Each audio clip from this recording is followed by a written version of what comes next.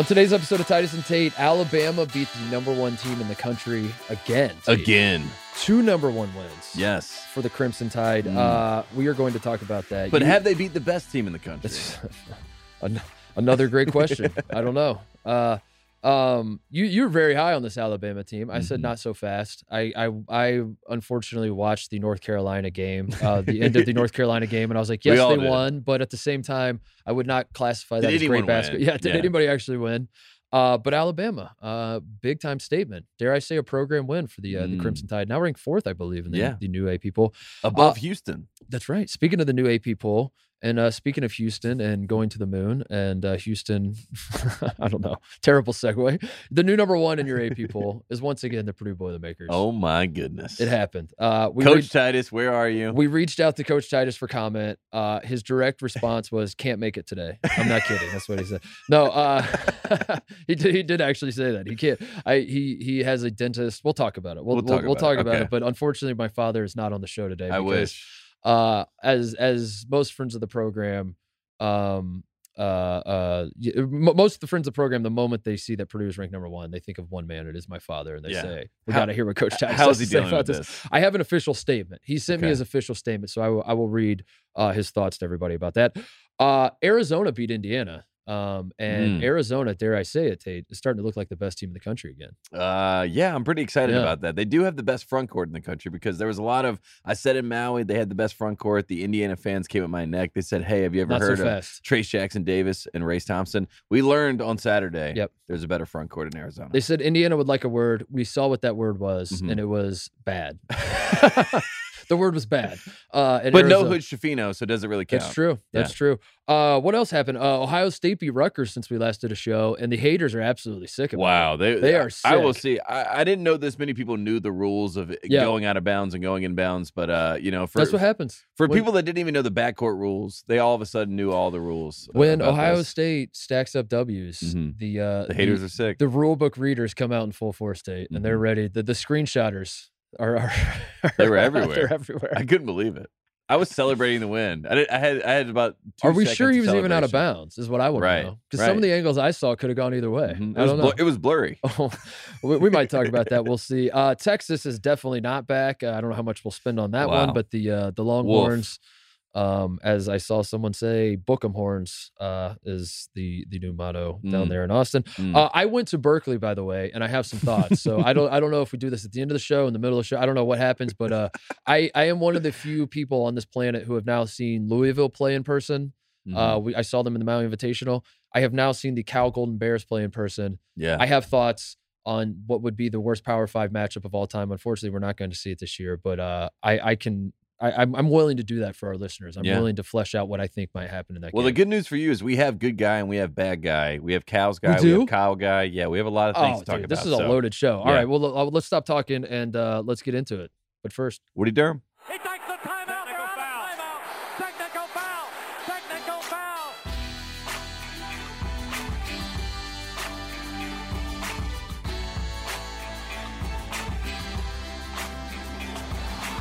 all right, we will get to good guy, bad guy. I'll let Tate do his thing over there because I'm excited to hear what you had prepared for all of us. But first, Purdue is your new number one, Tate. It is it is official. The Purdue Boilermakers are once again number one. Those of you who remember last season in college basketball, you might remember that Purdue, for the first time in the history of their program, their storied program, going back to the days of John Wooden, going back to the days of 1932.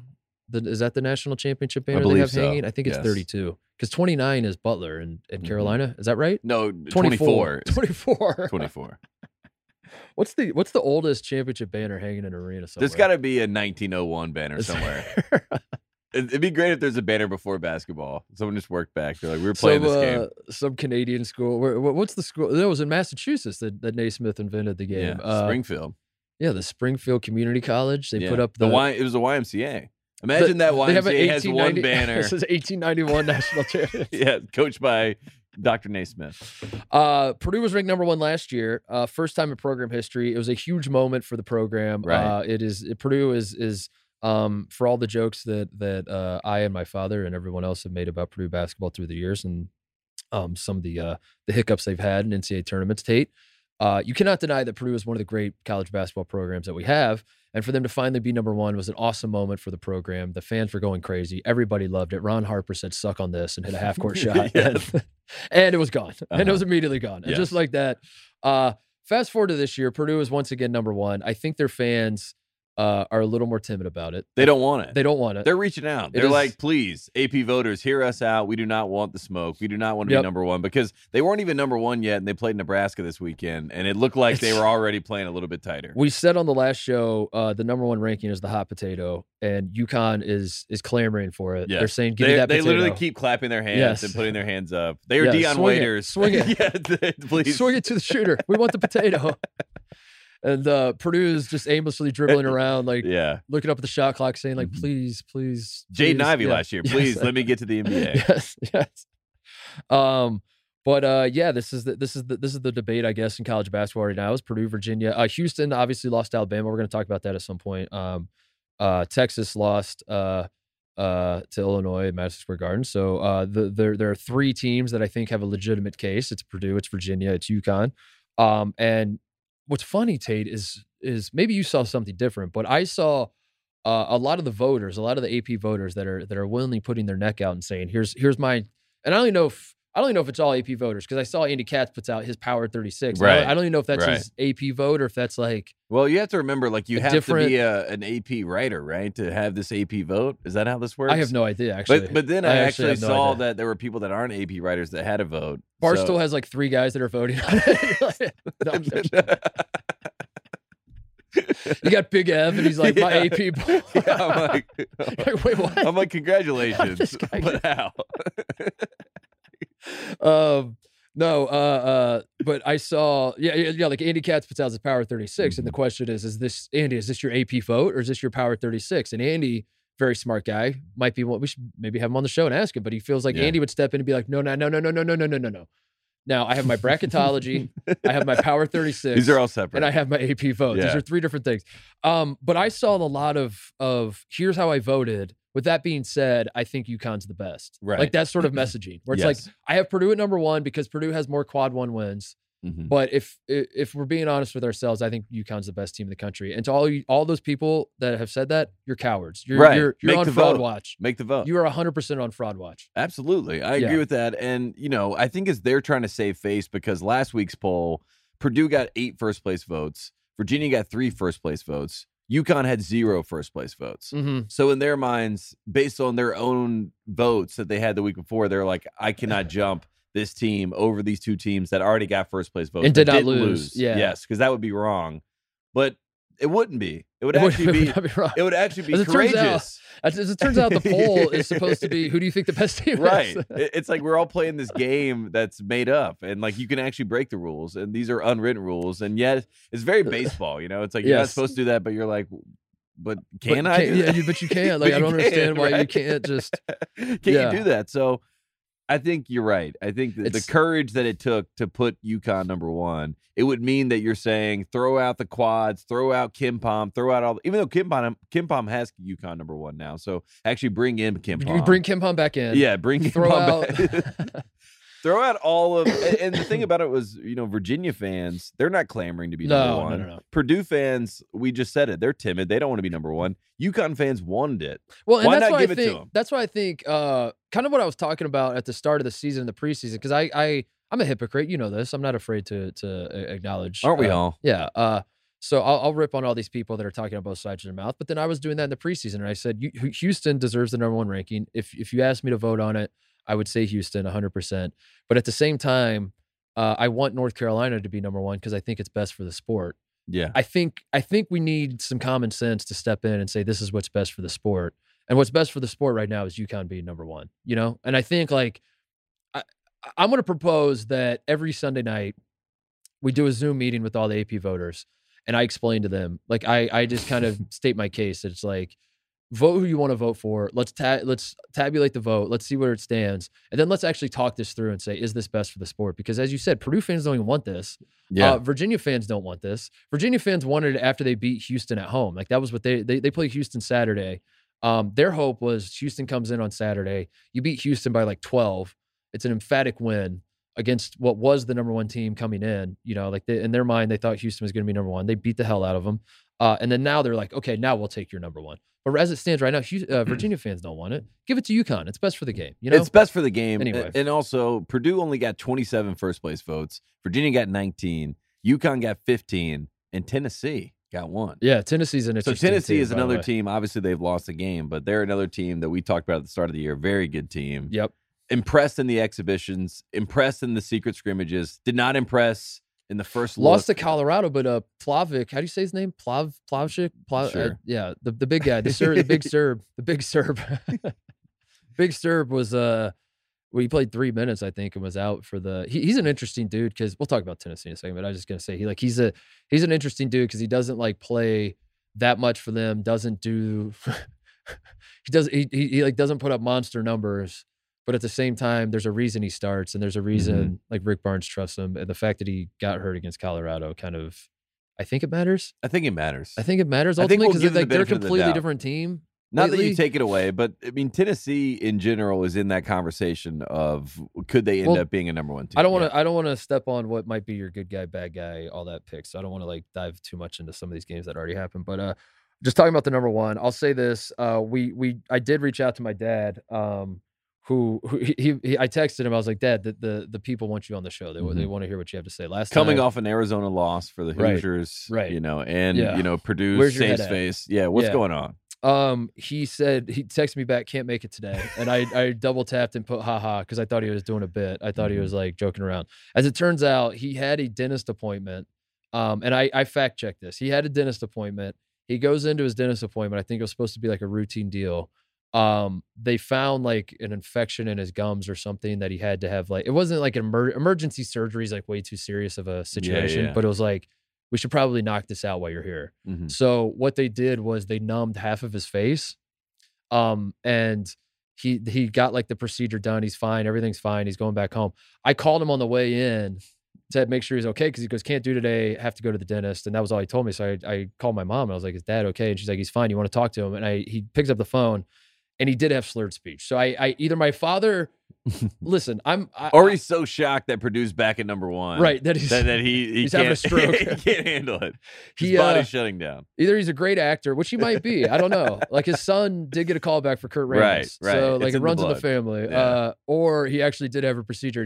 But he was on the phone like trying to yell at me. Because he's like, I want to come on the show. Make sure they know I want to come on the show. I'm not ducking you. Let them know. He's like, I can't talk, though. I can't talk. He's like, Prime. He's like, tell him I'm coming. Yes. I'm coming. And he said some of the stuff, I tried to write down some of his thoughts as he was, I was driving, so I wasn't trying to write that, but I was like keeping a mental note. Then I get to a stop sign and I'd pull over and like start typing some of the things he was saying.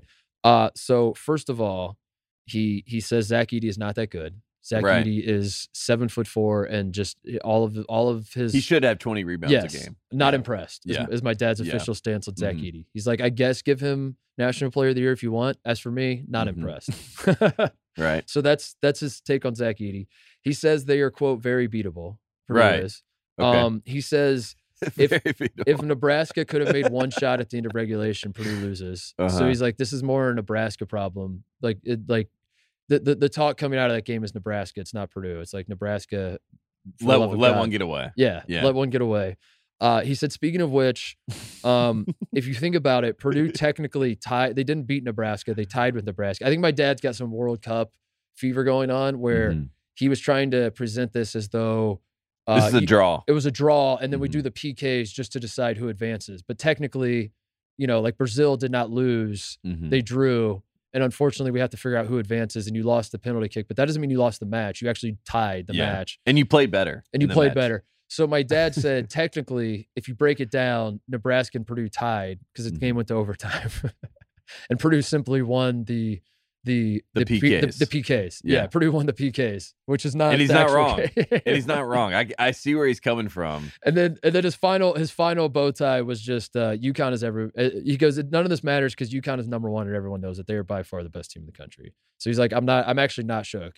He said I was more shook last year because like Purdue actually looked like the best team in the country. He thought they were number one. And he's like, this year everyone knows they're not number one. Even so Purdue fans. So he's like, I don't really care. Right. That was his statement. Okay. And he's like, make sure everyone knows I'm not ducking the show. So there you go.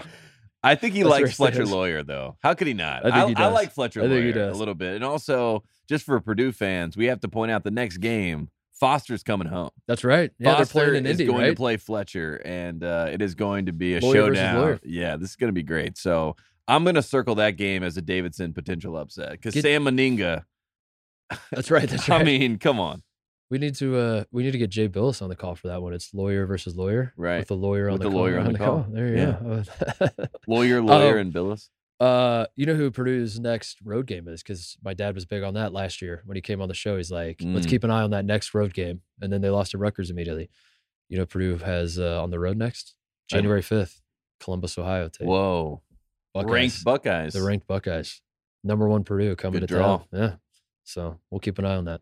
That's a situation we will be monitoring in the program. I think Coach Titus is going to be that day. Yeah, I think so. I don't think he's going to have a dentist appointment. I think so. My dad comes on the screen and he's like, should be having an emergency procedure. Like his tooth's like falling out. He's like, I canceled all my plans. Hey, fellas, tell him I wasn't ducking. I'm here. The dentist said I need to come in right now to get this taken care of. I said it can wait. Today's the day. All right. The floor is yours. Let's do a good guy, bad guy. Kyle guy, maybe? Yeah. Cal's guy? I don't know. I'll see where you take it. Yeah, I have it all. Today. We're going to do the full rundown, but let's start with good guy because there's really two guys that are battling for the goodest guy of all time. I mean, they are going for the GOAT status of good guys. And, of course, we have in one corner Kenny Payne. And Kenny Payne has created nothing but pain for all Louisville basketball fans, all fans of the sport in general. If you've watched Louisville play, and if you watched them play against Florida State, there was some sideline videos that were coming out of Kenny Payne on the bench laughing. Didn't Kenny Payne say? Did I get this right? I think in his post-game press conference, hit rock bottom. He has not hit rock bottom yet. Yes. He With said Florida A&M coming up on Saturday, we have not hit rock bottom yet. AKA, get ready for that one, boys and girls, because it might not be our first win, as Mike Rutherford said it would be. All eyes on December 17th. All eyes are there. So, Kenny Payne's always going to be in the good guy conversation this year because we've never seen anything like it, unprecedented at a Power 5 level. But in the other corner is our guy, California coach Mark Fox. And you mentioned it at the top of the show. You're the only man in show business in college basketball that has seen both good guys in person, boots on the ground. We saw good guy Kenny Payne in Maui, which you would think good vibes. Somehow seemingly was not good vibes, even though we're in Maui. You were at a Berkeley game. I was. And not many people can say that. Not many people can say that. Mark Fox is the head coach. I Googled today, good guy Mark Fox. 200 tweets over the years. A lot of people think he's a good guy. So we're talking about the GOATs of good guys. Tim Miles, I apologize, but I don't think he's on this level. Tim Miles, he's doing all right. He was in some of the shots today with Chris Beard when they were showing him in his professional setting. I was like, there's Tim Miles, good guy. But these two guys, Mark Fox, Kenny Payne, you saw Mark Fox. What did you see, Mark Titus? Okay, so Tim Miles is still the gold standard of good guy because he never sunk the Nebraska programs to the depths that Cal and Louisville are at. What made him so special as a good guy was that when he was fired, he was almost like I wouldn't say happy about it, but he's almost like, that's cool, man. Thank you for the opportunity. He's like, I'm so I had a great time. I can't believe we got to do that. What a ride. It was a what a ride. What a ride. And it was literally him in his car waving to the media as he left his office. He's getting his stuff out of his office. And he's like, thank you guys so much. It was funny to him almost. Yes. Yeah. And he turned it into content. He came on the show to accept the award. What a time. For that reason, he set the bar still so high. Status. So I guess the way Kenny Payne or Mark Fox, they don't have to be as chummy as Tim Miles was when he was fired, but I'm curious to see what happens when these two men are let go from their current positions, how they handle it. Because if they're even half as happy or affable, I guess would be the word, as Tim Miles was when he got fired, then they are the new standard of good guy. Yeah. I think. Mark Fox could be that guy. I don't see Kenny Payne being that guy. I don't think so either. I think Kenny Payne was I wasn't given enough time. Right. Yeah. I was really hoping you gave me more time. I simply did not have enough time. I really think in year 2, we were going to turn a corner. Year 2 is year 1 for me. My plan was, remember how I said we hadn't hit rock bottom? My plan was if you hit rock bottom at a fast enough speed, you'll actually bounce back. Like a phoenix. Yeah. If you hit it, if you're going slow into the rock, you're not going to bounce as high back. So I was trying to hit rock bottom. It's called a ricochet. That's what he's going for. But your question, who was worse? I I was thinking about it all game. So, so how many people were at the game? Can I start there? That's my first question. So you're in the building. Butler is coming into town to play Cal. Cal is 0-9 at this point. Going into this game. Hospavilion, I will say this, is very, very underrated. Okay. Incredible college basketball venue. It's the kind of place you walk into and you say, you have to walk into the actual gym part because the concourses, it is not Mackey Arena. You would not confuse this for Mackey Arena. The concourses are tight, Tate. The bathroom's not much to speak of. The concession stand, I found one concession stand that was open in the entire arena. The hallways were carpeted. As I was trying to find my way to my seat, and then again when I was trying to find my way to the restroom after like the first time out that I needed to go pee, I kept feeling like I was going to walk into a class, like an active classroom where a class was in session. Yeah. Like that's the kind of vibe as you're walking through the hallways of this place. You're like, it's like a school building. Yeah, it's a school building. But then when you step in and like you get into your seat, it's very steep. It feels very old. It feels like in 1967, this place was packed and it was rowdy and, you know, all the Berkeley people were losing their minds. So I do have a respect for that. Like on this day, I did not see it packed. It was the opposite of packed. There were maybe 2,000 people there. It was very, very barren. They had T-shirts laid out for all of the student section that marked the student section. So there was a T-shirt on every seat in the student section, so the students could have a free T-shirt when you got there. The only people in the student section were the band. It was all empty. So at halftime, all the fans that were there, I shit you not, at halftime, they walk over to the student section and stole start the shirts. scooping up all the shirts. Like people were taking like 12 shirts at a time, throwing them over their shoulder and walking away. It's Christmas time. Yeah. That's how I would describe Hospavilion, is it feels like it's stuck in 1967 for better or worse. It makes it very cool, very historic. But also like the mascot is one of the most horrific looking mascots I've ever seen. Like the bear itself looked like a paper mache bear that like it looked like one of the students did a bunch of mushrooms the night before the game and like was in their dorm, like putting together this head and then they threw it on and sat in the student section. Very, very creepy mascot. The band was like the biggest dweebs I've ever seen in my life, but they were having a good time. That's cool. Yeah, they were cool, like having a good time, but they were also having a band at a game makes it feel like a college game immediately. But it was also like the band instructor, as the game is going on, the band instructor's calling out the next song they'll play at the next time out, and I am sitting across the arena and I can hear what he's saying. Yeah. So the atmosphere is sad, and I would describe it as this: the Cal people, the administration, there are fans that care, I imagine. So I apologize to these fans that I'm lumping you in with the rest, but as a fan base as a whole, does not care. It is just a very apathetic place that like the biggest ovation of the day came when they introduced the water polo team that just won the national championship. They come out with their trophy and they're holding it above their head and the place like gives them a standing ovation. And then that was it. And that was as close as we got to like a raucous crowd reaction. The Cal fans don't care as much as the Louisville fans, which is why I imagine on top of a lot of other things, but that's why we're hearing more about Louisville's demise, you know, because I think the Cal people are like, whatever, you know, like whatever. This is like Louisville. This is like an actual problem. It's a crisis. This is a crisis. Cal's like, I hate sports. Yeah, sports are stupid anyway. Do we need sports anyway? Are we sure? We're sure this is good. Sports? Yeah. But what was interesting to me is I felt like the Cal players care more than the Louisville players. The Cal player, like Devin Askew, is still now. It might have been selfishly motivated. Like I think he might be trying to like average 20 a game so he can point to NBA scouts and be like, I averaged 20. I averaged 20 at a Power 5 conference. School. Yeah. Don't look up anything else. Stop. Stop right there. So I ultimately landed on this. I think if Louisville was to play Cal, my read on it is Louisville has better players in the sense of like they pass the airport test better. They have more athleticism. They should be a better basketball team. They should be better. Right. Cal is bad. Cal is very bad. So I think Vegas would set the line like Louisville minus 3.5. This is a neutral court, by the way. I think Louisville would be favored, but I actually think the Cal players would care as the game wore on and they're playing in front of like 78 people. I think the Cal players would continue to fight. Us. I would be there. Yeah. I think the Cal players would continue to fight. I think the Louisville players would give up with like 8 minutes left in the first half. They would give Cal up wins at the under 16 timeout in the first half. I mean, we've seen that happen. I also think Mark Fox is a better coach than Kenny Payne. I think you're right about that. And too. when you say that, which is shocking to say out loud, but like That's where we've arrived. And I started doing some research because, Mark Fox, like I said, a lot of people think he's a good guy. All the Georgia fans, when he got fired, they were like, God, such a good guy. 9 years with this man. I hate to see him go. Let's bring in Tom Crean. And they were like, where's our good guy?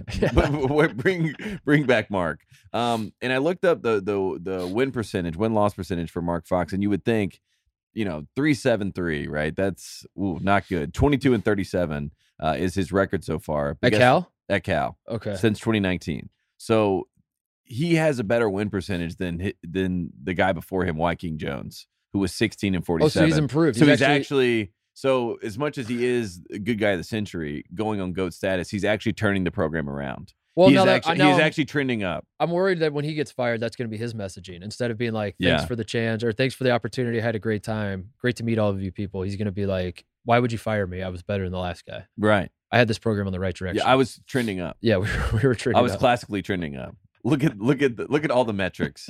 And he's also not the worst coach in Cal history based on win percentage because Todd Bozeman, 35-63. So he's worse. Like I said, Wyking Jones is up there as worse with win percentage. So he has some people to point to and say it has been worse. But if you're a Nibs Price guy and you watch 30 years of good Cal basketball back in the 30s through the 60s, you're losing your mind right now because you're like, what happened to my team? What happened to my school? What happened to us? What happened to the good guys? Pete Newell, dude, who I believe Pete Newell was balling. 1960. They was that I think they lost the title game to Ohio State in 1960. 119-44 for Pete Newell. So wow. I mean, this was a bad guy that came here.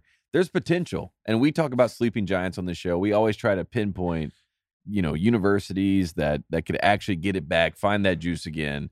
It feels like in 10 years we're going to be talking about Louisville. Unfortunately, if it keeps trending like this, but Cal's one of those teams too. I asked around what's wrong with Cal. Like, how are you this bad? Why are you this bad? A lot of we simply do not care. From the administration simply does not care. There's no resources being pumped into it. The Pac-12 situation was not helpful either. That it goes all the way to the top, is what I was told. Right. That like Larry Scott's in the driver's seat. He takes over at the Pac-12, and he's like, we're going to dominate all the sports that nobody cares about, which is why Cal water polo team won the national championship. Right. I think. But the sports that people care about, we're not going to care about. Mm-hmm. And then that trickled down to they went with the Moneyball approach. Yes. They were like, let's flood the market. And then that trickled down to the Cal administration where they were like, we are the best in their minds. I don't know if they still are. I haven't looked up the rankings. I don't know what the new AP poll says, but the best public school in the country.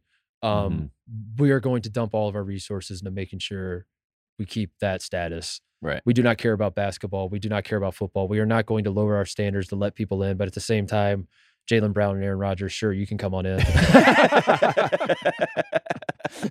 But also, we're going to tell everybody that we will not lower our standards. That was Konzo. Shout out to Konzo. And they had a bad guy back then. Konzo Martin. So, and then someone mentioned something about the football program. And this is when I was starting to get into like tinfoil theory. But also, I was like, this is super interesting. I got to look this up in my own time. That they built the football stadium on a fault line. And they had to go back and redo a lot of the football stadium, and they pumped a ton of money into fixing the football stadium because if an earthquake hits, like it'll be like what was the movie with the Dark Knight, Bane, where Dark Knight Rises, where Hines Ward outran a bomb. Dark Knight Rises. They're saying like that was going to happen, so they had to. So basically, the administration pumped a ton of money into that. Now they're sour on the whole idea of like spending money on athletics. So now like Mark Fox is like, hey, we need more money to like get a recruit. They're like, what the hell is this? Is it just an endless stream of money goes to sports? Is that how this works? Yeah. And Mark Fox was like, yes, this is how it has to work. And they're like, no, we're not going to do that. Yeah. But we also just built a new building right there for the physics department. Yes. Did you see it? Go check it out. We are going to split the atom on this campus. We will be working on science. Yes. So anyway, that was my Berkeley. I had a great time in Berkeley. It's a cool little town. It's a little grungier than I thought it was. Yeah. It's not as it's everywhere in this. That's true. It's everywhere. I was expecting a little more quaint. I was expecting a little more like old men with a pipe, right? Like an ascot, Yeah. Like that are like, "Good day to you, sir. Welcome to Berkeley." Yeah. Like, they somehow have an accent. They're very Madonna town, where like people have British accents. Yeah. But instead I saw a lot of signs that were like, make sure all your valuables are out of your car because people will break your windows. Yes. Like those signs everywhere. were everywhere. Yes. And they're right. Okay. Yeah. Sick. Cool. Very cool. Great campus, great school. Had a great time. That's my Berkeley report. And a big win for Butler. Big win for Butler. Over a Power 5 team. Power 5 school, Pac-12 school. Don't look at the blind resume. That's a win over a Power 5 team on the road. True road game. So shout out to that. Brad Stevens was at the shoot around. And he was in Berkeley? Yeah, because the Celtics were playing the Warriors the next night. God. And Brad can't help himself. I know. He loves Butler so much. Yeah. He loves Butler more than Boston. I think Brad knew I was there too. I think Brad wants me. I think secretly, Brad's, I think Brad's he wants you on the Butler staff. I think Brad is texting everybody. He's like, what'd Mark say about me this week on the show? Yeah. You think that he comes in after Thad. Let's say Thad says, I have a succession plan. Brad's coming in after Thad. First there was Thad, then there was Brad. And then Brad comes in, he takes over, and he's like, I got to bring in Titus, but I also have to fire you, Diebler. Oh, I'm doing that. I think that's the money shot. Shout out to Brad, by the way. He did get in the Indiana Basketball Hall of Fame. After all, a Masshole? Yeah, Masshole's in the. He did get inducted into the Hall of Fame. I thought Indiana was different, but I think Brad was the hot chick, and I was the nerdy guy that was really into her. I don't know. I'm losing the analogy already. And he liked to stiff arm me and keep me over there. But then at a certain point, I realized the only way to win his love is to start negging him, and to kind of just be like, you know what, I don't need you anyway. Yeah. And I've done that. So now I think he's suspiciously circling me. You know what I mean? We're just ships in the night. Well, he wants the Indiana love. I think so. He wants the home love. I think so. I see what's happening. He wants to go home. I think so. He's got to get out of Boston. It's not like they're doing anything good. I was told he's 100% done coaching though, which broke my heart. But again, I felt like that was a shot at me, and I was like, dude, I don't think. Stop saying that. Stop saying that. Dude. Who keeps why do you keep answering that question? Right? If you were 100% done, you'd be like, don't ask me. Brad, the question was, what did you have for lunch? Is there a good? I'm done coaching. I don't want to coach. Who said I wanted to coach? He wants to coach Butler. That's the truth. I think so. That's the truth. Moving on. Bad guy of the week. Bad guy of the week is one of my favorite bad guys on this program, and I'll use his quote because I thought it was a good phrase to represent what's happening down in Memphis right now. Things have come to fruition, as Penny Hardaway pointed out after this game. God's got us, and he was right. This man, he's a believer, and he believed just like I did. I told you, I said, watch out for Auburn on Saturday. The Memphis Tigers came. The Memphis Tigers saw a whole lot of Auburn fans in the building. They saw a team that was ranked number 11 in the country. And Penny Hardaway looked at Kendrick Davis, and he said, these are the Auburn guards. And luckily Kendrick Davis and the rest of Memphis, DeAndre Williams. Say no more. Yeah, they said, oh yeah, that is right. These are the same guards that we saw last year that seem to just make just absolute messes of games at times. Katie Johnson could both win you a game and he could definitely lose you a game, as we saw here against Memphis. But Kendrick Davis was amazing. DeAndre Williams and Kendrick Davis combined for 43 points together. The great second half for Williams. But Penny Hardaway apparently gave a pep talk before the game to Kendrick Davis and was like, this is your time. This is your moment. This is your day. And Larry Brown, shout out to Coach Larry Brown. He had just stepped down from his advisor role with the team.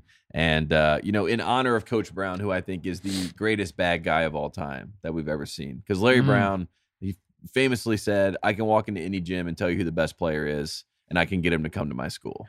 And everyone's like, wait, what? Famously also won a national title and was like, by the way, I'm out of here. Because he invented the Pete Carroll. He was like, what are you guys doing? Investigating? Peace. Yeah, I'll see you guys later. Roy Williams, you want this job? So in honor of Coach Brown, in honor of Memphis getting a huge win over the number 11 team, in honor of Penny Hardaway getting away from all the charges, getting away from all the cloud, and living in the sunlight and beaming and shining. Shout out to the Memphis Tigers. And as they were winning this game, Titus, I picked this up on the TV sound. They started playing Whoop That Trick. Oh, really? Yeah, this is a neutral site. So this is how much influence Penny Hardaway and how much confidence he had in his team, because obviously someone on his staff told whoever the PA person was, when we're up in this game late, would you please play Whoop That Trick? Would you please play Whoop That Trick? And they did, and they beat the Tigers, and it was a great day for Memphis basketball. Bad guy of the week. Bad guy for getting Kendrick Davis, if nothing else, dude, because he's been awesome for SMU. Am I counting this correctly that Memphis has 11 seniors on the roster? Yeah, it's a very old team. And 2 juniors? Yeah. Penny Hardaway basically flipped the culture in the same way that Cal Fake did, where Cal's like, I'm going for grad transfers. I'm playing in the portal. I'm done with these one-and-done kids. Penny Hardaway said, you know what I want against 18 and 19-year-olds? I want 23, 24, and 25-year-olds. It's exactly what Mike Bray's doing. He's like, I'm going to play the age game here and hope to God that these old guys just punk these young kids. And bada bing, bada boom, you win more games. Jonathan Lawson, freshman guard from Memphis. Mm-hmm. He plays. He's in the rotation. And then if what I'm reading is correct, basically every other guy that's seen the floor for them this year is a senior. Yeah, pretty much. That's crazy. Yeah, and they're all like 23. They're all like 22, 23. That's crazy. They're all from Memphis too. 1, 2, 3, 4, 5 guys from Memphis. 2 guys from Houston. Kendrick Davis and DeAndre Williams. You want to hear something crazy? DeAndre Williams is older than Stetson Bennett. Who's older than Lamar Jackson? Who's older than Lamar Jackson? DeAndre Williams is 3 years younger than me. And I have been out of school for quite some time. He's 26. Is he older than Jason Tatum for real? I mean, he might be. I think he and Jason Tatum might be the same age. I don't even know how old Jason Tatum's 24. Oh, he's 2 years older than Jason Tatum. So DeAndre Williams is 2 years older than Jason Tatum. Wow. That's bad guy moves. Yeah, Penny has quietly flipped this program around in that regard. And quietly being the keyword here, because I think in order for Memphis to truly be back, I'm going to say the same things I was saying about IU entering the season. The most surefire way to know you're back is that you aren't running to the mountaintops and beating your chest and saying we're back like twice a month, You just kind of like let it happen. You beat Auburn. You're excited. You feel good. It's a good win. Program should be feeling good about where you're at. But you don't have Chris Vernon beating down our door saying, let me on the show. YouTube.com. YouTube.com. Look at the highlights. Whoop that trick. And you're also not celebrating off-season wins. You're not looking at like who in the portal is considering Memphis and is Penny going to get Bronny James to Memphis and all these sorts of things. You're like, let's just, when we play a team that's ranked 11th in the country, what if we beat them? What if we just beat them? And we just beat them soundly and we move on. And that's what they're doing. So congratulations, Memphis. I love it. And they also have Mikey Williams, right, coming in. So, right. I mean, I saw his. So take back everything I just said. And when Mikey Williams comes in, they're going to go right back to chasing the cloud. I like that he's playing both sides. You know what I mean? Yeah. If there's anything we know about a Penny, you got to flip that. You can play both sides. And Penny can do it. And I'm excited about Bad Guy of the Week, Penny Hardaway. We needed it for the sport. That game was kind of the Bag Bowl, too, by the way, with Bruce Pearl, Penny Hardaway. Bruce Pearl, by the way, my God, he got a technical in this game, and he should have gotten tossed. I mean, he was absolutely unhinged, and I think character counts might have been. You know how Bruce Pearl loves an apex point of his time, and then he wears his welcome. Yeah, I think character counts in that ditch on the side of the road was the apex point. I really do. That was the jumping of the shark, beating Carolina with Chumo Kiki. Like those were the good times. And I think he may have jumped the shark, but I don't want to get ahead of myself. But the guards are the same. According to Kenneth Pomeroy, his little depth chart, frequent lineups. I don't know how to read any of this, so take this with a grain of salt. That needs to be a segment. It's like Ken Palm stat of the day, where I pick out a stat and then I try to explain it. And you know what I want? I have no idea what I'm looking at. I want all the top assistant coaches to be given the Ken Palm and then have to like explain what they're looking at, and they're all just like, "Get this out of my face." But it looks like I said, Jonathan Lawson, freshman guard, is literally not only is he the only guy in the rotation, he's literally the only guy that has seen the court at any point in time from Memphis that is not a senior. Right. They don't even have like a sophomore walk-on that they've thrown in for 10 seconds at the end of a game. And I remember, when Penny lashed out, back last year when he had that press conference when he's like, "Stop disrespecting me, bro." Yeah. Like when he did that whole thing, he was really upset because he had to play 4 freshmen. And he was like, "I'm playing 19-year-olds against 23-year-olds. You think we're going to win?" I do not vacate the jokes. The Penny jokes are still hanging in my rafters in my house. Right. But at the same time, Penny, by the end of that season, I wouldn't say he was vindicated, but he was right. Like the team, we were quick to bury Memphis. They ended up being a decent team. They gave Gonzaga a great game.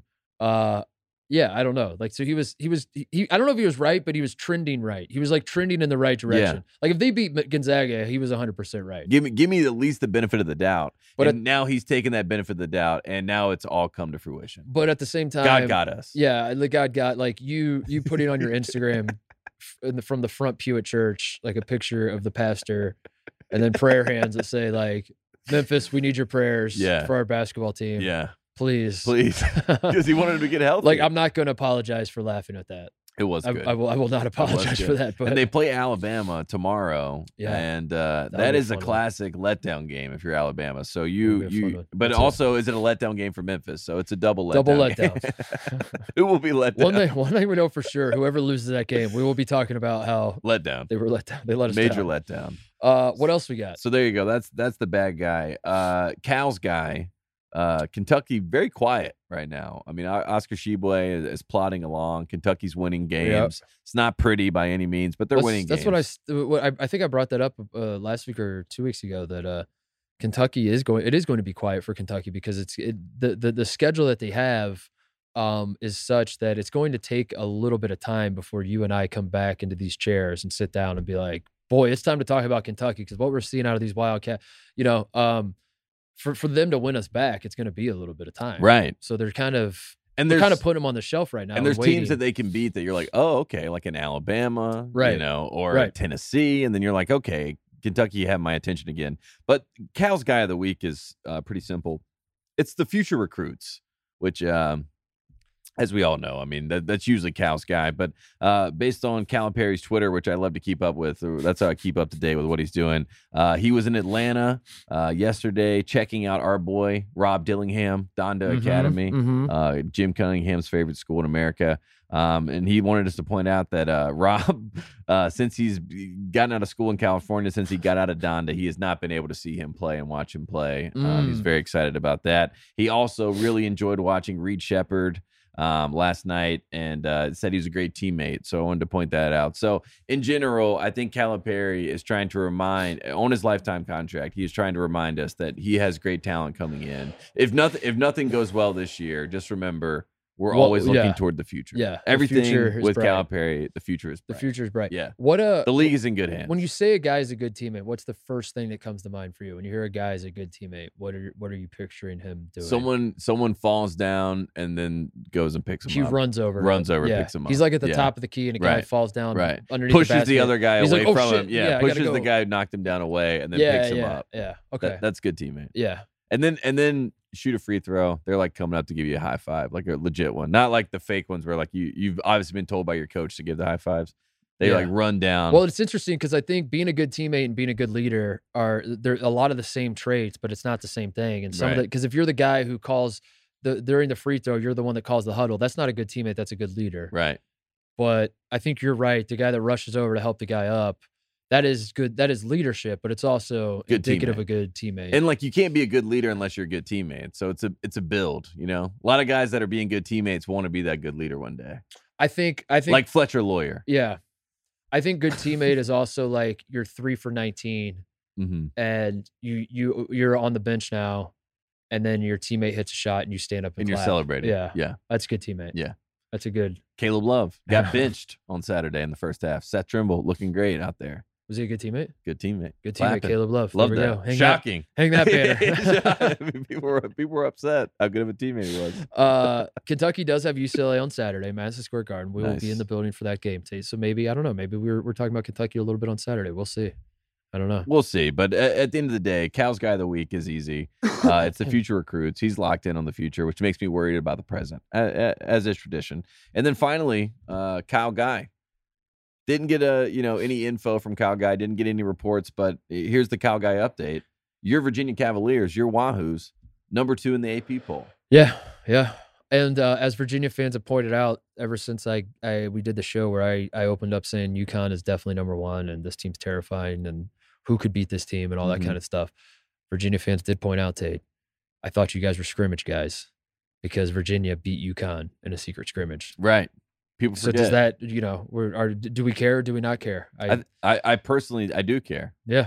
And I think we have to care. So I think Virginia might actually be number 1. I think when you look at it, there are 3 number 1 teams in the country. Right. I think that's where I've landed. Yeah. Like there are 3 number 1 recruits in high school. That's just how it just goes up. It just keeps climbing up. I also think weirdly when I look at UConn and Virginia, I like if he's healthy. I like Virginia has a closer.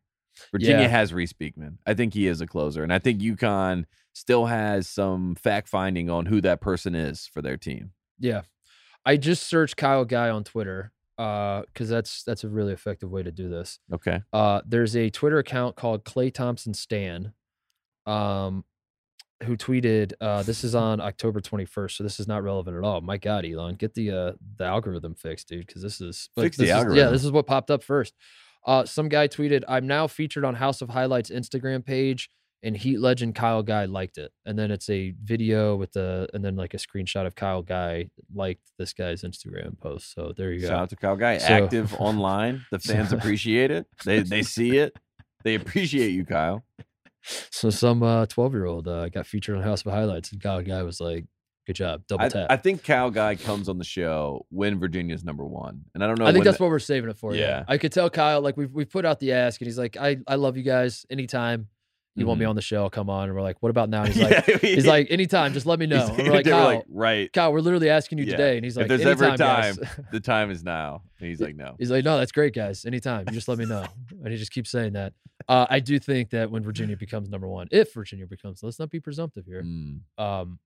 He will be like my father will be suspiciously available out of nowhere. Right. Yeah. And I think that's fair. And I think that's what we want to see. And also, I mean, if Virginia beats Houston, who would still be number 5, they have a very strong case. They jump Purdue. It depends on how it shakes out, you know. It depends on if they go to overtime.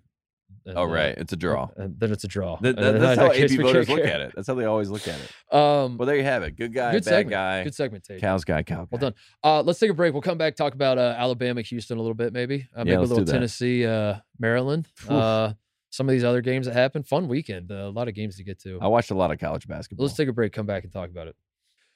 All right, let's talk about Alabama a little bit, because they are a team that you have been high on ever since your alma mater lost to them in 4 overtimes, and you were put in a position where you were desperate to convince everybody that was actually not a bad loss for Carolina. It's not a bad loss. A draw, as they say. It was a draw. It was a draw times 4, draw times 3, or whatever. Right. As more of a neutral party, watched that game, and I said, yeah, Alabama beat Carolina. I'm not saying they're bad. I'm not saying they're undeserving of a top 10 ranking, but also, you know, they got smacked by UConn. They needed 4 overtimes to beat a suspect Carolina team. And not only did they need 4 overtimes, but it was very, very sloppily played. And they didn't win the game as much as Carolina handed it to them. Sometimes literally on some of those out-of-bounds plays that they would just throw it right to them. Yes. So I said, wait and see. Like, I think Alabama is going to be good. They're very young. The pieces are there. I see the vision. I'm not there yet with them. I got to see more. The first half of this Houston game, which I went back and watched. So I will say this: I did not watch this live. This was Saturday. I was in Berkeley, locked in on how bad Cal was. That I did not watch this game. So I watched it again on the DVR. I go back and watch, knowing that Alabama won, Tate, and I can't tell you how many times I paused the game and I double checked my score app, and I was like, Alabama won this game. How is this possible? Right. How Houston was up, like 16 in the second half? I think they got up at least 13. Was it 16, 13? Yeah. Bama is turning the ball over like crazy in the first half, throwing it all over the gym. Sloppy as hell. Even when they were scoring, it wasn't like graceful. It was like kind of put your head down. Right. Throw out a wild pass to a guy who hits a 3, and it's like they play like a very young team. They're a very, very young team. And I'm scratching my head like, how the hell did this happen? Now, Trayvon Mark fouls out for Houston. Kelvin Sampson has made it clear that he thinks the game goes a little differently if he doesn't foul out on a suspect call. I agree with him, but also at the same time, don't put your guy in that spot. Maybe let's be smarter about how we're approaching this game. And also, if losing one player who's not even your best player, if losing him makes your entire team crumble, that's not good. Then we got to look inward, dude. We got to figure out what the hell's going on with the team. So Trayvon Mark fouls out. The game starts to unravel for Houston. They do not score. It's seemingly the last 5-7 minutes, whatever it is. Alabama's just chipping away. They start taking care of the ball down the stretch, 1. But 2, I guess my big takeaway was how impressed I was with the team on the road against the number one team in the country with every reason to just pack it in or just start playing for individual accolades. Right. Or like Brandon Miller just be like, all right, we're going to lose. Now watch this. The step back. Yeah. But they didn't do that. They just kept chipping away, look up. They take the lead late. Even then, when you take the lead late, a young team could be like, we did it. We won. There's still 2 minutes left. We're up by 2 now. We did it. Congratulations. Pat on the back. We did it.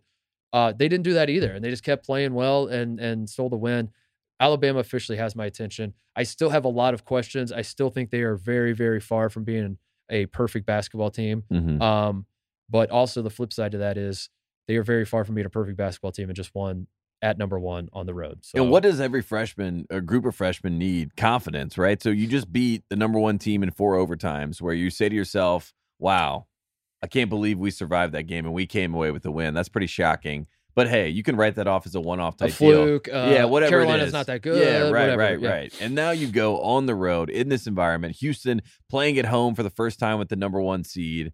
There's obviously some pressure that comes along with that, but they're all locked in. This is a big moment. This is a big setup for a big win. Everything's going wrong for you. Brandon Miller is not having a good game. Clowney was really the one that stood out of the freshmen. I mean, he was amazing in this game. He was kind of the star. And when he played against Carolina, he was, I don't even remember him. I'm like, who is this guy? So that's the other part of Alabama that's scary. It's like this very like core of talented kids. They're getting this confidence. They're not even playing their best. But then at the end of the game, Brandon Miller is having to make very clutch free throws, and he's just nailing them. It doesn't even look like he's affected by it. And when you get to March, you're always, a little reticent to say, I think that these kids can deal with that pressure, deal with that moment. Alabama can. And I think it's because Brandon Miller, I mean, he is uniquely talented. I mean, this guy is a pro. This guy is going to be a top 5 pick.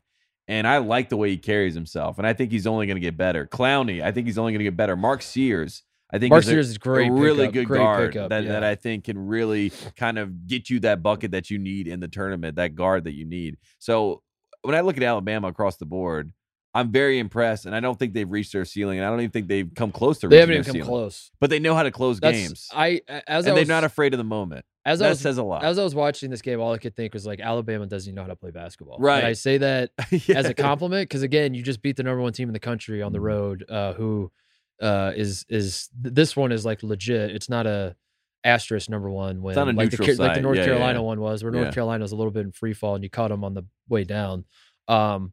It was very, very legit. But Alabama, man, like they're again, I say this with a sense of optimism. This is not like me nitpicking or trying to shit on like a fun team that's ranked 4th now and there are good vibes around the program.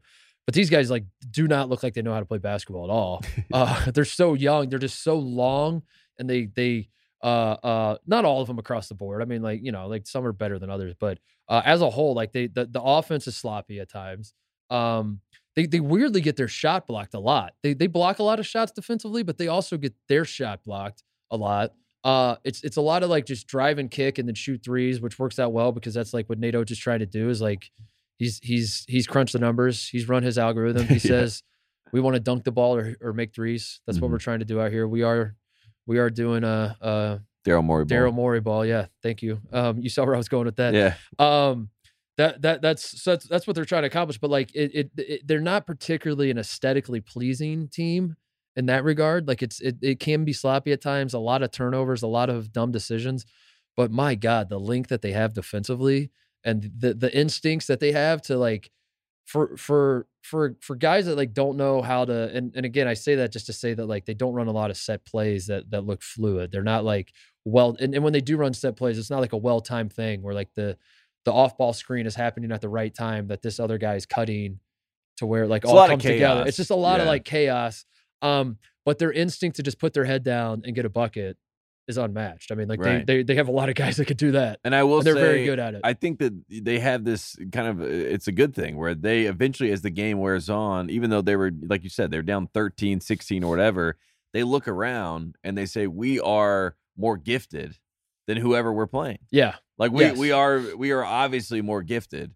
And so that inherently will add confidence to you as you're playing the game against the number one team in the country and you're down 13, but you say to yourself, wow, we're playing like dog shit and we're down 13 and all we have to do is like get it together a little bit. I'm sure that's what Nate Oates said to them. He's like, guys, just lock in a little bit. Like we can win this game. And all of a sudden, it's like right there for the taking. Houston gets tight. Like you said, I mean, you can blame the mark going out and the fouling out and all that stuff. But at the end of the day, Kelvin Sampson said it best. He was like, we got exposed.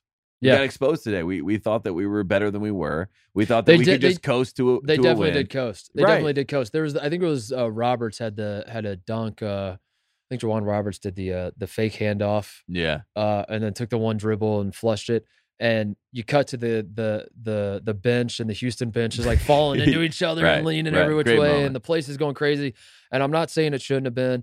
I'm not like trying to say act like you've been there, whatever.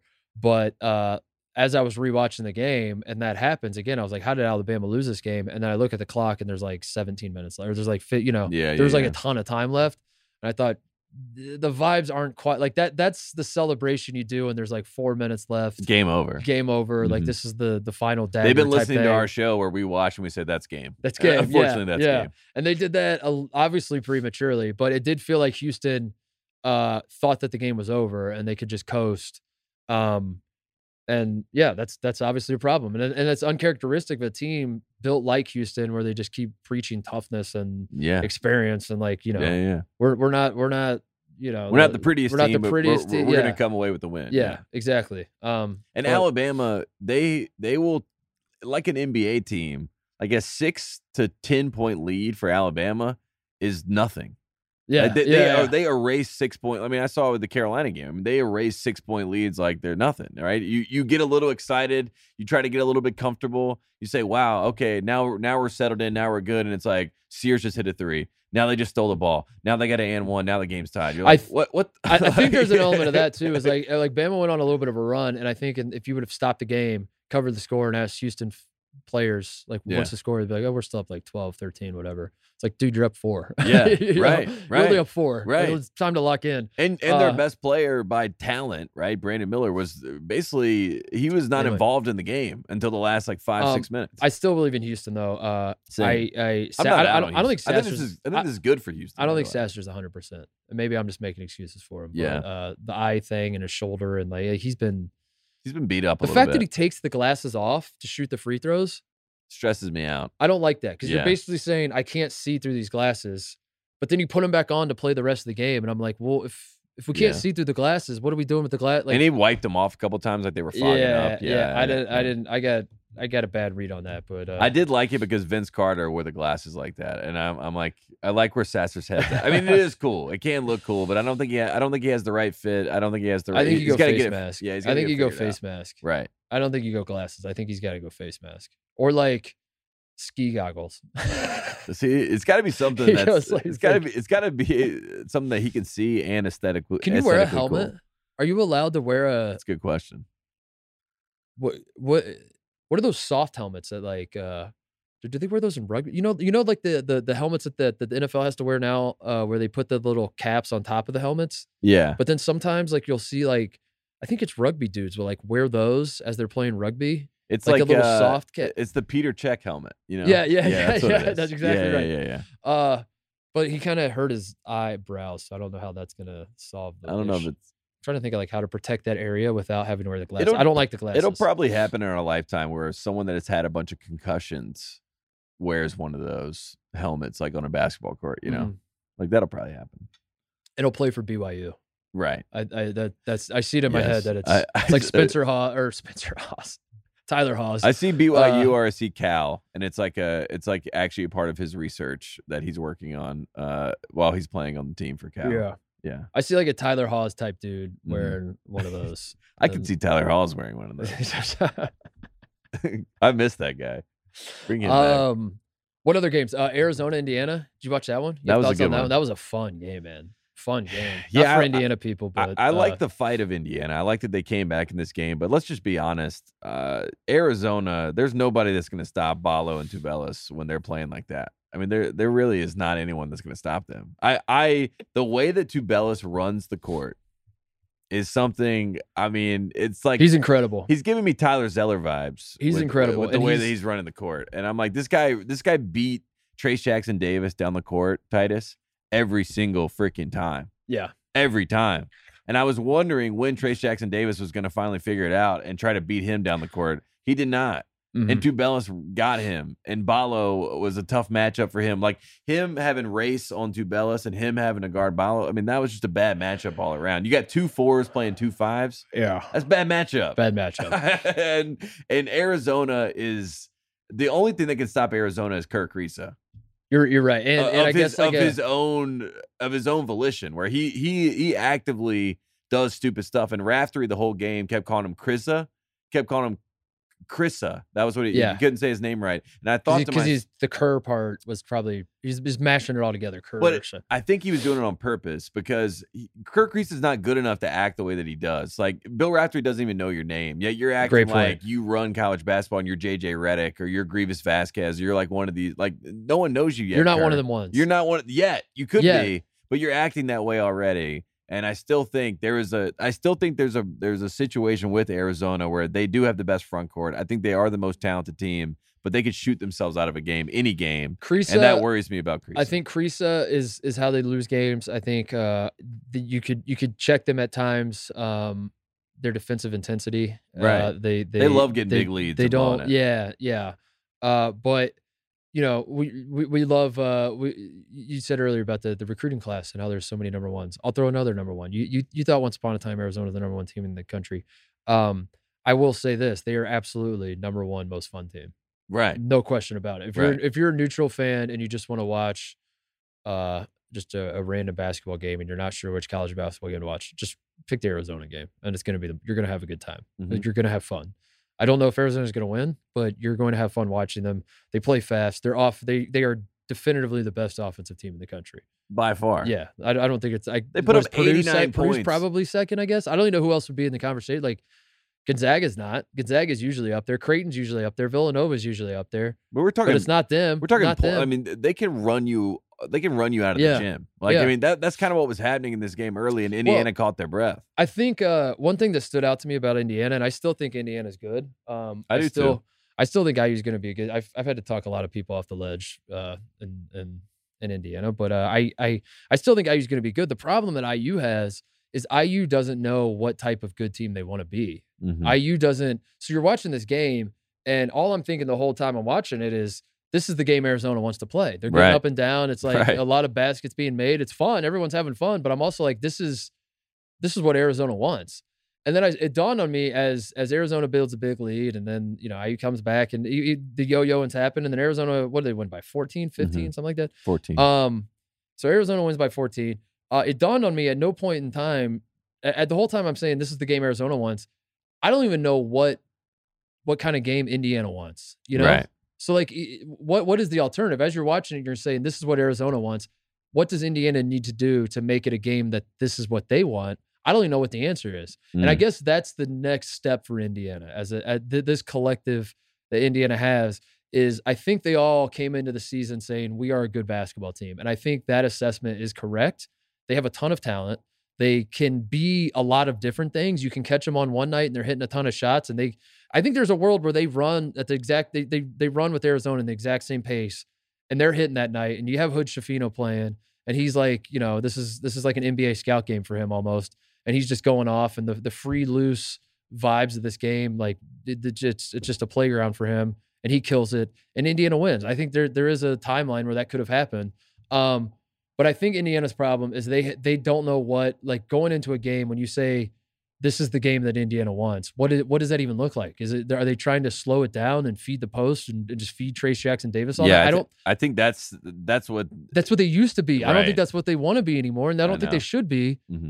I think they got to. That's what he wants. So I think, like, up until this year, they thought the way we have to win games is feed Trayce Jackson-Davis and muck it up on defense, and that's like how we're going to win. And now they realize, one, you're not going to win a lot of games that way. Two, we don't want to do that. We would rather play a more aesthetically pleasing style of basketball.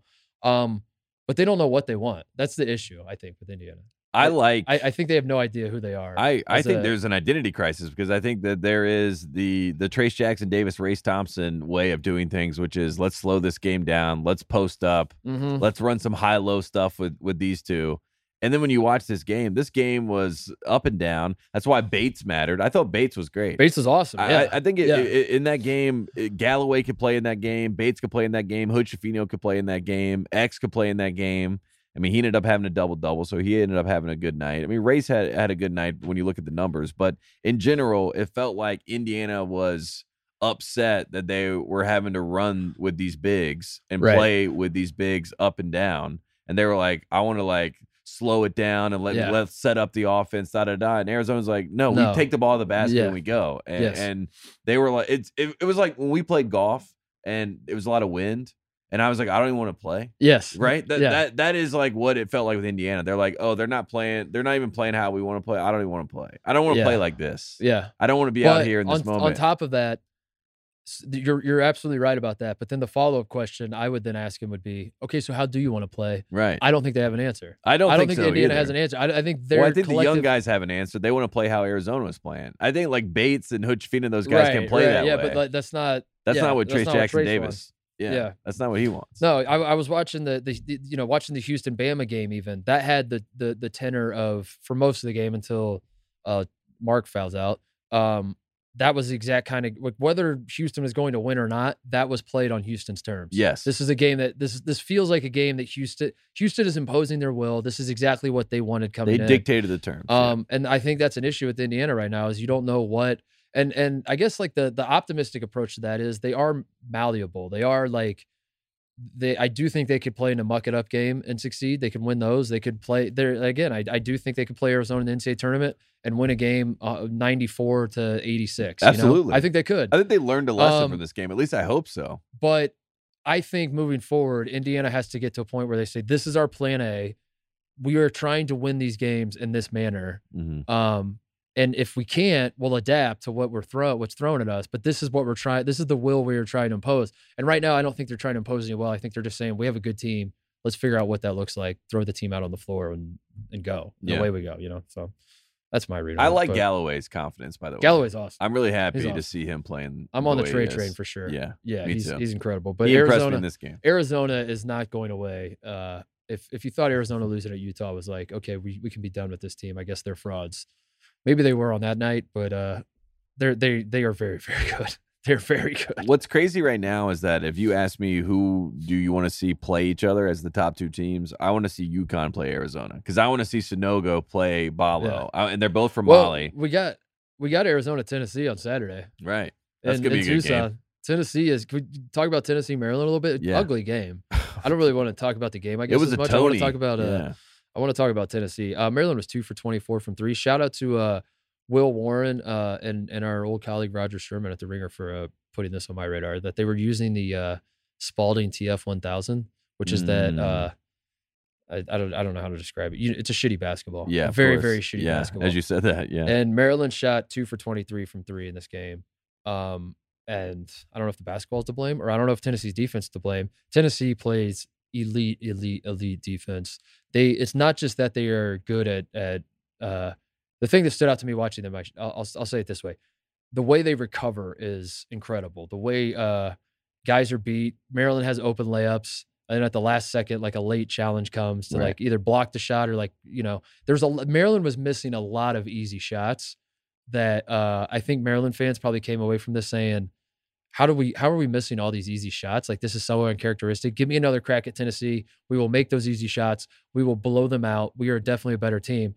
And Tennessee fans are coming away from that game saying, you missed the easy shots because every single team that plays us misses the easy shots. Because that's what we do. Yeah, it's what we do. Yeah. You thought it was easy, but at the last second, we challenge the shot in a way that you're not used to. And they rotate so well. They're so balanced offensively as well. They're an interesting team, dude. And they have the guard play. Really, Vescovy. I mean, they have Ziegler. I mean, these guys are legit guards. Ziegler got moved to the bench, I think, after the Colorado game. Yeah. Tyreek Key's starting for him.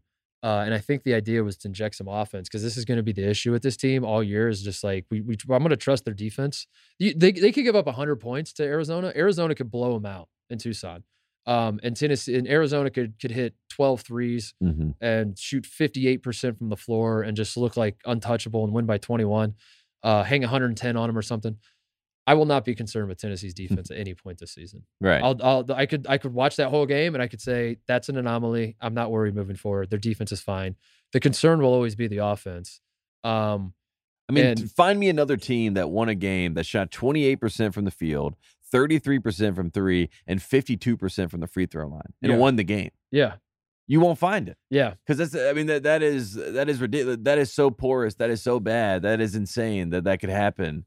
But at the end of the day, like, it's kind of what it was with Bennett ball, where Virginia fans early on, they're like, I like watching the pack line defense. Right. I'm watching a different side of the field. If you're a Chicago Bears fan in the 80s, you're like, I don't want to see Jim McMahon. I want to watch our defense. Right. And that is what Tennessee fans are doing. They're like, watch how amazing we are on defense. Watch these rotations. Watch these steals. Like, watch how we play defense. And that is what the brand is, and hopefully we score enough on the other. They're great on the offensive boards. Right, they share, great rebounding in general. They share the ball well.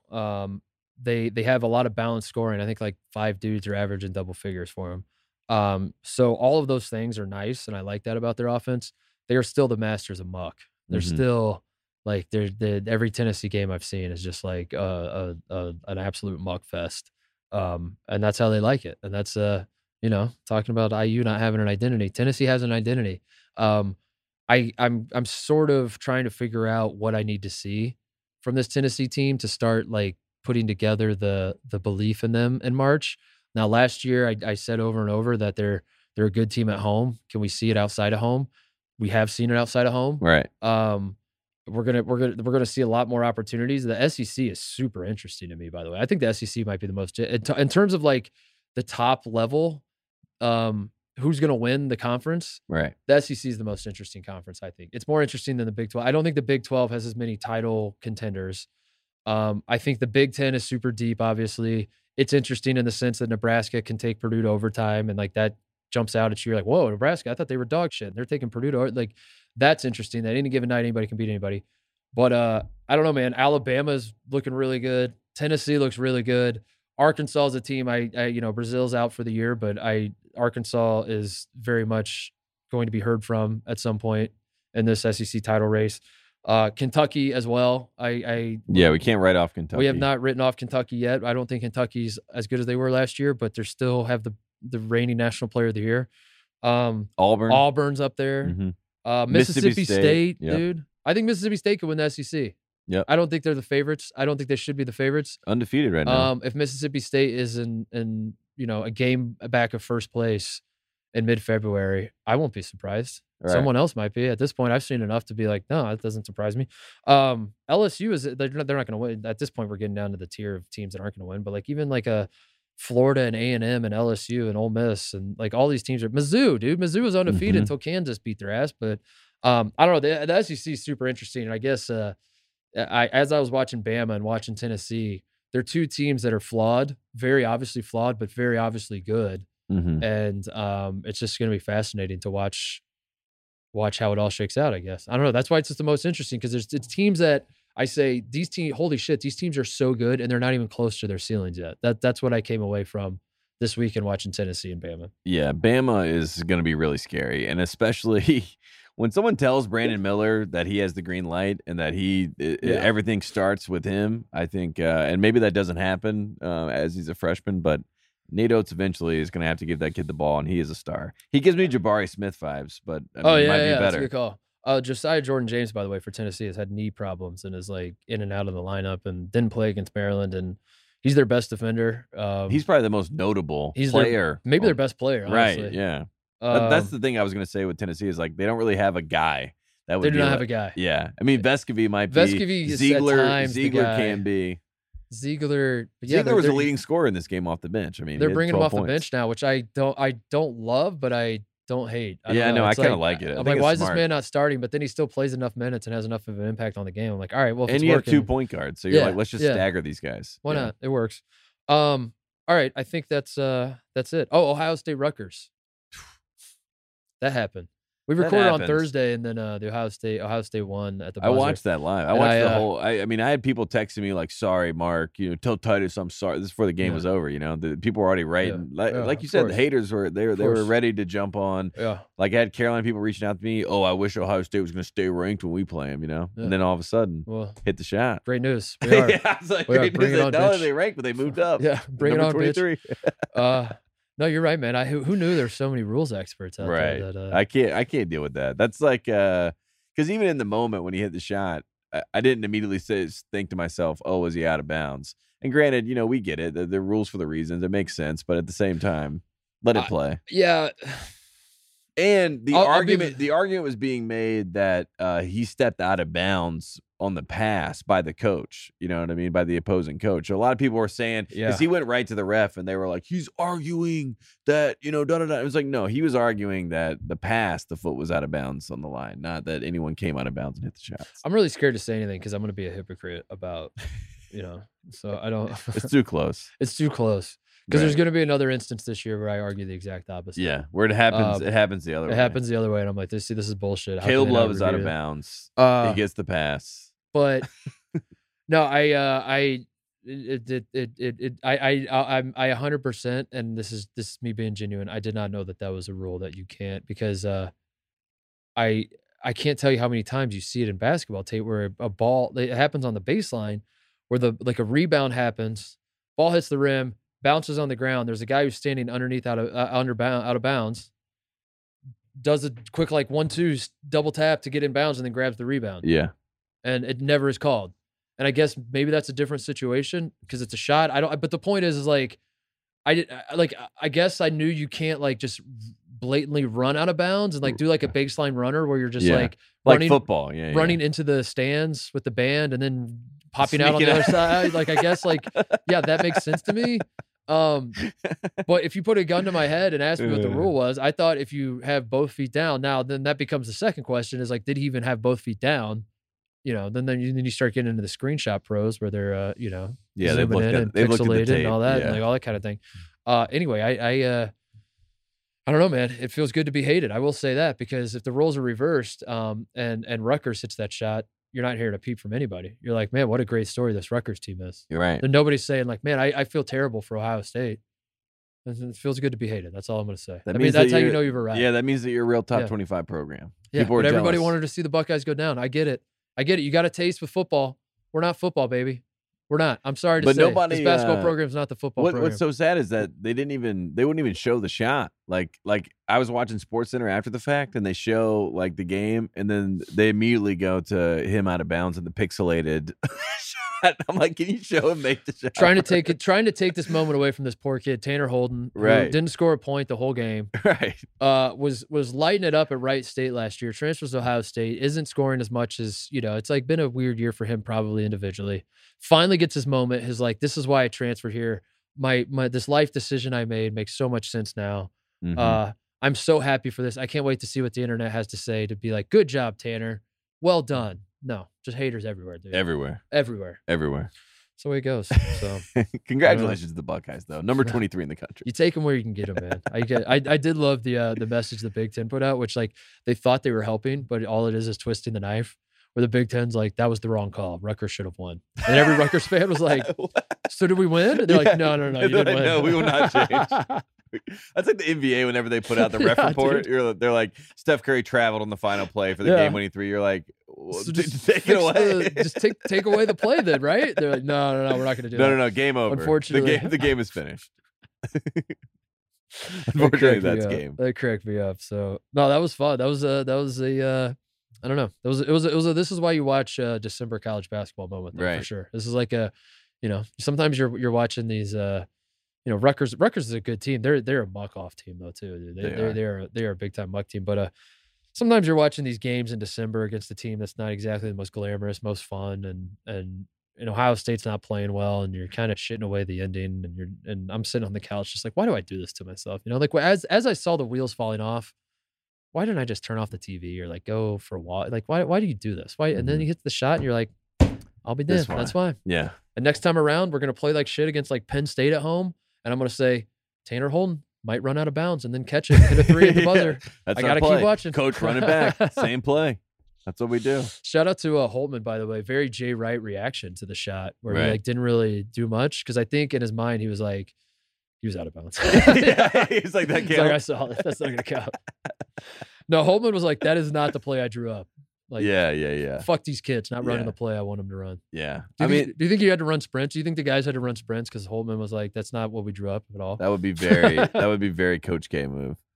I just thought it was a great moment. And it was very like a pure college basketball chaos moment. And then it just sucks that immediately because of Twitter and everything else, it was like, let's analyze the tape. Also, you didn't know Rule B37CF21 that said this. It is. I do it's think like, if you're screenshotting, I do think the rule book is like the dictionary where if you're screenshotting it in an argument on Twitter, you've already lost. Right. Whether you're right doesn't even matter anymore. No, it's like you're at the point. To the level. You're at the point that you're screenshotting and you're like arguing this out as if we're in the court of law. Like you've lost. Yeah. You've lost your way. Yeah. So if you're screenshotting the definition of, I don't know, condescending, you're like, I said the word I chose was condescending. I did not say they are rude. I said they are condescending. It is different. There's a difference. And you're like screenshotting the definitions and arguments. You know, it doesn't matter if you're right. You've already lost. That's where I was at with the rule book thing. And I think also if the roles are reversed, I'm going to say the exact opposite. And I'm going to say that Rutgers was out of bounds. And I think that's totally fair. Because that's what fandom is. That's what fandom is. That's what it is, baby. Any shout outs before we go? Yeah, quick shout out to Virginia Tech. Virginia Tech won in the Barclays Center against Oklahoma State this weekend, and we talked about on our show. It's a doubleheader with the Maryland-Tennessee, right? Yeah, exactly. It was the first game. So anyways, Virginia Tech is a team that now ranked in the top 25. I think they should have been in the top 25, so I'm happy to see that. Shout out to Mr. November getting the wins, but also we talked about MSG. Who owns MSG? We have gotten the people riled up online. Villanova fans are attacking Connecticut fans. There's been some Kentucky fans jumping in saying they actually own MSG because all the Knicks players, I guess, that played at Kentucky. Right. Okay. And that connection, I have no idea how that works. But a lot of conversation about who owns MSG. I'm going to leave that to the side because I don't care. Who owns Barclays Center? Because it's not the Brooklyn Nets. Okay. And after Virginia Tech beat Coach K in the ACC tournament championship last year, famously did not beat anybody else on the way, just were in the championship game and beat Coach K in that championship game. I think they might own Barclays Center. I think it's Virginia Tech building. That's a great call. I want to put that Virginia Tech is Barclays Center. Or Jay-Z. Ooh. I don't know. Who else could even be in the running? Nobody, because everyone is like, it's very flavor of the month is what I would say. Who owns the Barclays Center, right? It's who's ever hot at the moment owns the Barclays Center. It's Virginia Tech. Right now it's the Hokies. Virginia Tech. So there you go. Shout out to the Hokies. I want to shout out. Did I have shout out? Rick Pitino to Georgetown. I was thinking about that the other day. I typed that out and hit send on a text to somebody. I just put Pitino to Georgetown, hit send. I just want to see what it looked like. I just wanted to see, and I think it looks good. I need to Photoshop it. I think I need to, my Photoshop skills, dude. I don't want to pat myself on the back too much, but holy shit, dude. I'm in the zone. Are you better than Jim at this point? I'm one of the ones right now with the Photoshop. I really am. Like I'm seeing the ball so well. Tipton edits. Yeah, watch out, dude. I'm seeing the ball so well. I'm raking right now with the Photoshop. Right. I did one to you, dude. You fell victim to it. That's what I'm doing. Friendly fire, dude. I never know when you're online. I'm just I do that too. Like I'll just like log off for like 3 days, and then suddenly I pop up and I'm just like making Photoshop. Oh, Tyus is online. He's back. Oh shit, he's back. I did. I'm on my phone last night watching the Chargers game and. What a game for my Chargers. Gottlieb tweets a picture that he's at the game, and then you tweeted I a hate video. that Gottlieb is Gottlieb a season ticket holder? Because that's the difference. That's a different level. And I didn't mean for it to be that mean, dude, but I put your head on Gottlieb's kid and then tweeted it at you. Yeah. And I thought it was like a ha-ha kind of funny thing. No. But I had people reacting. They were like, dude, that's vicious what you just did to Tate. And I was like, I guess it was. And I was double checking. And then I was like, I don't want to delete it. And then I was like, should I reach out to you? So I'm sorry, buddy. I'm apologizing. It's all right. It's more just like, I don't want people to think Doug's my dad. You know, Doug is not my dad. I just want to put that on the record. No, man, I'm just like this Photoshop. You've gotten lost. I'm a loose cannon, man. I really am, and I'm sorry. I just want to apologize. I didn't mean for you to fall victim. You fell into the crosshairs accidentally. But I got to work on a Rick Pitino to Georgetown Photoshop. Apologies to Louisville people. It's over. I'm trying to meme him to Louisville. I am, but at the same time, I'm just trying to. If I'm being completely honest, I'm just trying to meme Rick back to prominence. I'm trying to meme Rick back to a program that he can win a national title at. And I don't know. I think Georgetown's one of them. And a perfect example of why we have to do this is our friend Parker, CBK Report. He is just shooting out memes, right? And he's just like asking questions. And one of the ones I just saw right now, best coaches of the decade in college basketball. He has 5 on the list. Okay, let me guess. Jay Wright. Jay Wright, yes. Tony Bennett. Yes. Roy Williams. Yes. He probably could put Coach K on there. Yes. And then the 5th one has to be Rick Pitino. John Calipari. Parker, buddy. Parker. That is why the meme matters, because we have to put Rick Pitino. We have to get not only the 2013 banner back, but we have to get Rick Pitino back in the zeitgeist. We have to get people to understand. And also Parker, I thought you're supposed to be the chosen one, dude. This is a great opportunity to throw Chris Beard on there and then just step back today. And today. Or like Juwan Howard and then step back and let chaos unfold, you know? I thought you were the troll god. Right. No, my God. This is too straight. This is too like, if you're going to play it straight, you got to be right. Right. If you're going to be wrong, be hilarious. Be hilarious. Right. Those are the rules. Dude, let's make that shirt. If you're going to be wrong, be hilarious. Rick Pitino to Texas? Oof.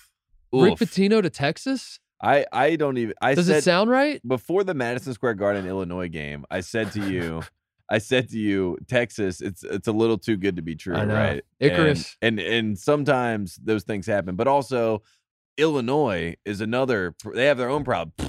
Yeah, dude. Brad Underwood? What happened in Madison Square Garden? Both of those teams have imploded. Illinois is Illinois, dude. Illinois is nothing will. Yeah, that doesn't. That's the point I was trying to make about Illinois last time we were talking about it. It was that's just who Illinois is. It's going to be a lot of farts, and a lot of. Coach, what do you think about Terrence Shannon's leadership? He's got to get the Leslie Nielsen fart machine. Right. Brad Underwood's got to get one of those and put that to use. I thought that was great. Shout out to Brad Underwood. Rick Pitino to Texas might be. If Rick Pitino and Matthew McConaughey have their sights set on the same woman at a bar, who's going home with her? Both.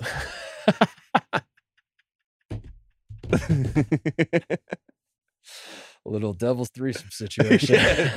Rick Pitino is not going to go to a public school. That's what I've been told by my sources. He will not. The next job will not be at a public school. Georgetown. So Georgetown is why I think you have a real chance. Yeah. Sorry, Louisville. And also, I heard through the grapevine that Louisville will not fire Kenny Payne no matter what at the end of this year. By the way.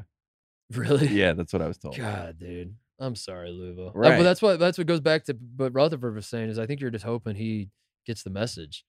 I think you got to how do you? This is a fascinating series that I would love to see. Is the behind the scenes of Louisville people just treating Kenny Payne slightly like shit. Don't be evil to him. He's not a bad guy. He's a good guy. You don't want to very good guy. You don't want to fucking graffiti his house and say get out of here and you don't want to vandalize his shit and make his life you don't want to be actually mean. But at the same time, is there a way you can make him slightly uncomfortable at all times? Passive aggressive, you know what I mean? Mm-hmm. Is there a way to be slightly passive aggressive towards Kenny Payne to where he comes to his own conclusion where he's I don't know if I want to be here anymore. But you don't want to piss him off because he's not a bad person. You don't want to, you know what I mean? He's a good person. So finding that line, I would be fascinated at a YouTube series. That's content, dude. It's maybe Rutherford should do that. It's I'm going to, I don't even know what he could do. He should just tweet every day how many days it's been since their last win. Yeah. And he tags at Kenny Payne. Yeah. So every day on social media, and Louisville basketball social media guy is it's been this many days, coach. I was thinking Kenny Payne takes his new suit he bought to his tailor, and the tailor makes one leg 2 inches longer than the other. Wow. He's it's subtle things. Yeah, it's subtle that. Yeah. And then Kenny Payne's damn, dude, I used to like this tailor, but I don't think this tailor's his parking spot gets moved. Yes. his parking spot's moved slightly, and it's a little inconvenient. It's a compact spot now. Yeah. He's got to every time he gets out of his car, he's got to suck in his stomach to get through the, you know. He's like, I don't want to do this. And we do stuff like that to him where he just slowly is like, life has gotten a little harder in Louisville. I don't like it. I don't like it. I should go back to the Knicks. Go back to the Knicks. Yeah. And then Louisville owns the Knicks. Yeah, like his favorite sandwich shop, like I don't know. I'm not asking you to spit in his food. No. I'm just asking you to. He doesn't like onions, make it and you keep putting onions. You make like a little bit. Yeah, there's like 1 or 2 onions on there. It's like, I don't know how those got in there, Coach. Pickles. I'm sorry. You just putting pickles on there. You put pickles on the sandwich, and then he goes, "I didn't want pickles." And instead of making a new sandwich, you take the pickles off, put the bun back on, but it has pickle juice on it. It still tastes like pickle juice. Yeah. So you solved the problem, and you've helped him, but technically, he's like still tasting the pickle. Yeah, and he's like, I wish pickles never touched this bread. These are genius ideas, dude. That's how you run Kenny Payne out of town. It's got to be kind because he's a good guy. But yeah, I mean, something has to give at some point. I think that's it. I don't know if I had any other shout outs. Is that all you got? I think that's all I got. You got anything, Tyler? You sit over there. I was going to say, you got to give Kenny Payne some more time to hit rock bottom. How can you expect them to get better until they've officially hit rock bottom? Yeah, how long? We should do that. We should keep up what is rock bottom? Is this rock bottom? Yeah, is this rock bottom? Right. And the answer is always no. And it's like you just keep adding bullet points, right? Like loses to Florida A&M by 17 at home. You know, that's the next one coming up. I do have a shout out though. Okay, please. Go ahead. Bryce James signed with Clutch Sports today, taking a page out of the Brad Calipari Earn Not Given playbook. Congrats to Bryce. You might have heard of his dad. He had a cameo in the movie Trainwreck. Future Buckeye Bryce James? Wow. Yeah, is Bronny on the hot seat? Is everyone just... I don't think Bronny has a deal with Clutch. Was that said about him? There you go. Point. Yeah, well, I guess they think Bryce is an NBA talent. So they've let Bronny sign with Nike and be a college NIL kid, but Bryce is for the NBA. Should we, at Madison Square Garden, we're going to have press passes. We can go to the post-game press conference. Should we ask Chris Holtmann about Bronny? Instead of you doing the message to the haters to Holtmann, because you already did it in Maui. Yeah, he's already had a message. Maybe we save that for if one of the other coaches wins. You know, whoever wins the UCLA Kentucky game, that could play actually because Calipari, because they both were, you know, they both have hit a speed bump at some point this season. Then you say message to the haters, are you back? I asked Holt if Ohio State beats North Carolina. I asked Holt, like, is this a big step in the Bronny James recruitment? Like, do you think a commitment is imminent now? Yeah. Like, now that you beat North Carolina, you say imminent. Is the commitment imminent, Coach? Yeah, that's all you have to say. And then watch him squirm. Yeah, he's like, it's like, damn it, Mark. It makes a personal plea to me. He's like, I've been nothing but nice to you. Yeah. Why would you? He's like, Mark, why are you asking me that? We just had a nice win. Good shout out, Tyler. That was well done. Shout out to Bryce James. All right, I think that's it. It's better than Jim going no. No. Tyler, you want Jim's job? Jim's on the call, by the way. I found out last week. Jim texted, Jim, are you here? Can you talk? Or would you? Yeah, I'm here. Can the people hear you when you talk? Are you mic'd up? Yeah. Oh, okay. Hi, Jim. Did you know Tyler's from Louisville, by the way? He didn't bring that up. Oh, really? Oh. He's got the inside info. Yeah, wait, you didn't know that? I didn't know that, Tyler. Oh, yeah, I'm from Louisville. Oh. So is it funny to you, Tyler? So this is hilarious. I'm rooting. I don't have any allegiance to Louisville or Kentucky because I moved there when I was in middle school, but I'm rooting for Louisville to go 1-31 with that one win over Kentucky. That's the perfect scenario for me. And I think, honestly, their fan base. Like, if you were to ask a Louisville fan at this point, would you rather go 10-22 or 1-31? But that one win is over UK. That's something that you can have. You can hold on to that for a really long time. Right. Our worst team in history beat you guys. That's why Tyler's on the show, though. Yeah, I mean, like this guy gets content. That's content right there. That's the best content you could ask for. It's 1-31. That's the what win we over want. Kentucky. And how can Cal answer for that? He can't. Yeah. Jim, do you have a shout out? No. Perfect. And that's the perfect place to end. Well done. All right, that's it. That's the show. Fun weekend coming up. We have one more show before the weekend. We're going to do a show Thursday. Bama Memphis game. We got Maryland UCLA. Some other games to keep an eye on. So we will certainly do that. But we'll be back on Thursday. Thanks for listening, everybody. We will see you then. Thanks.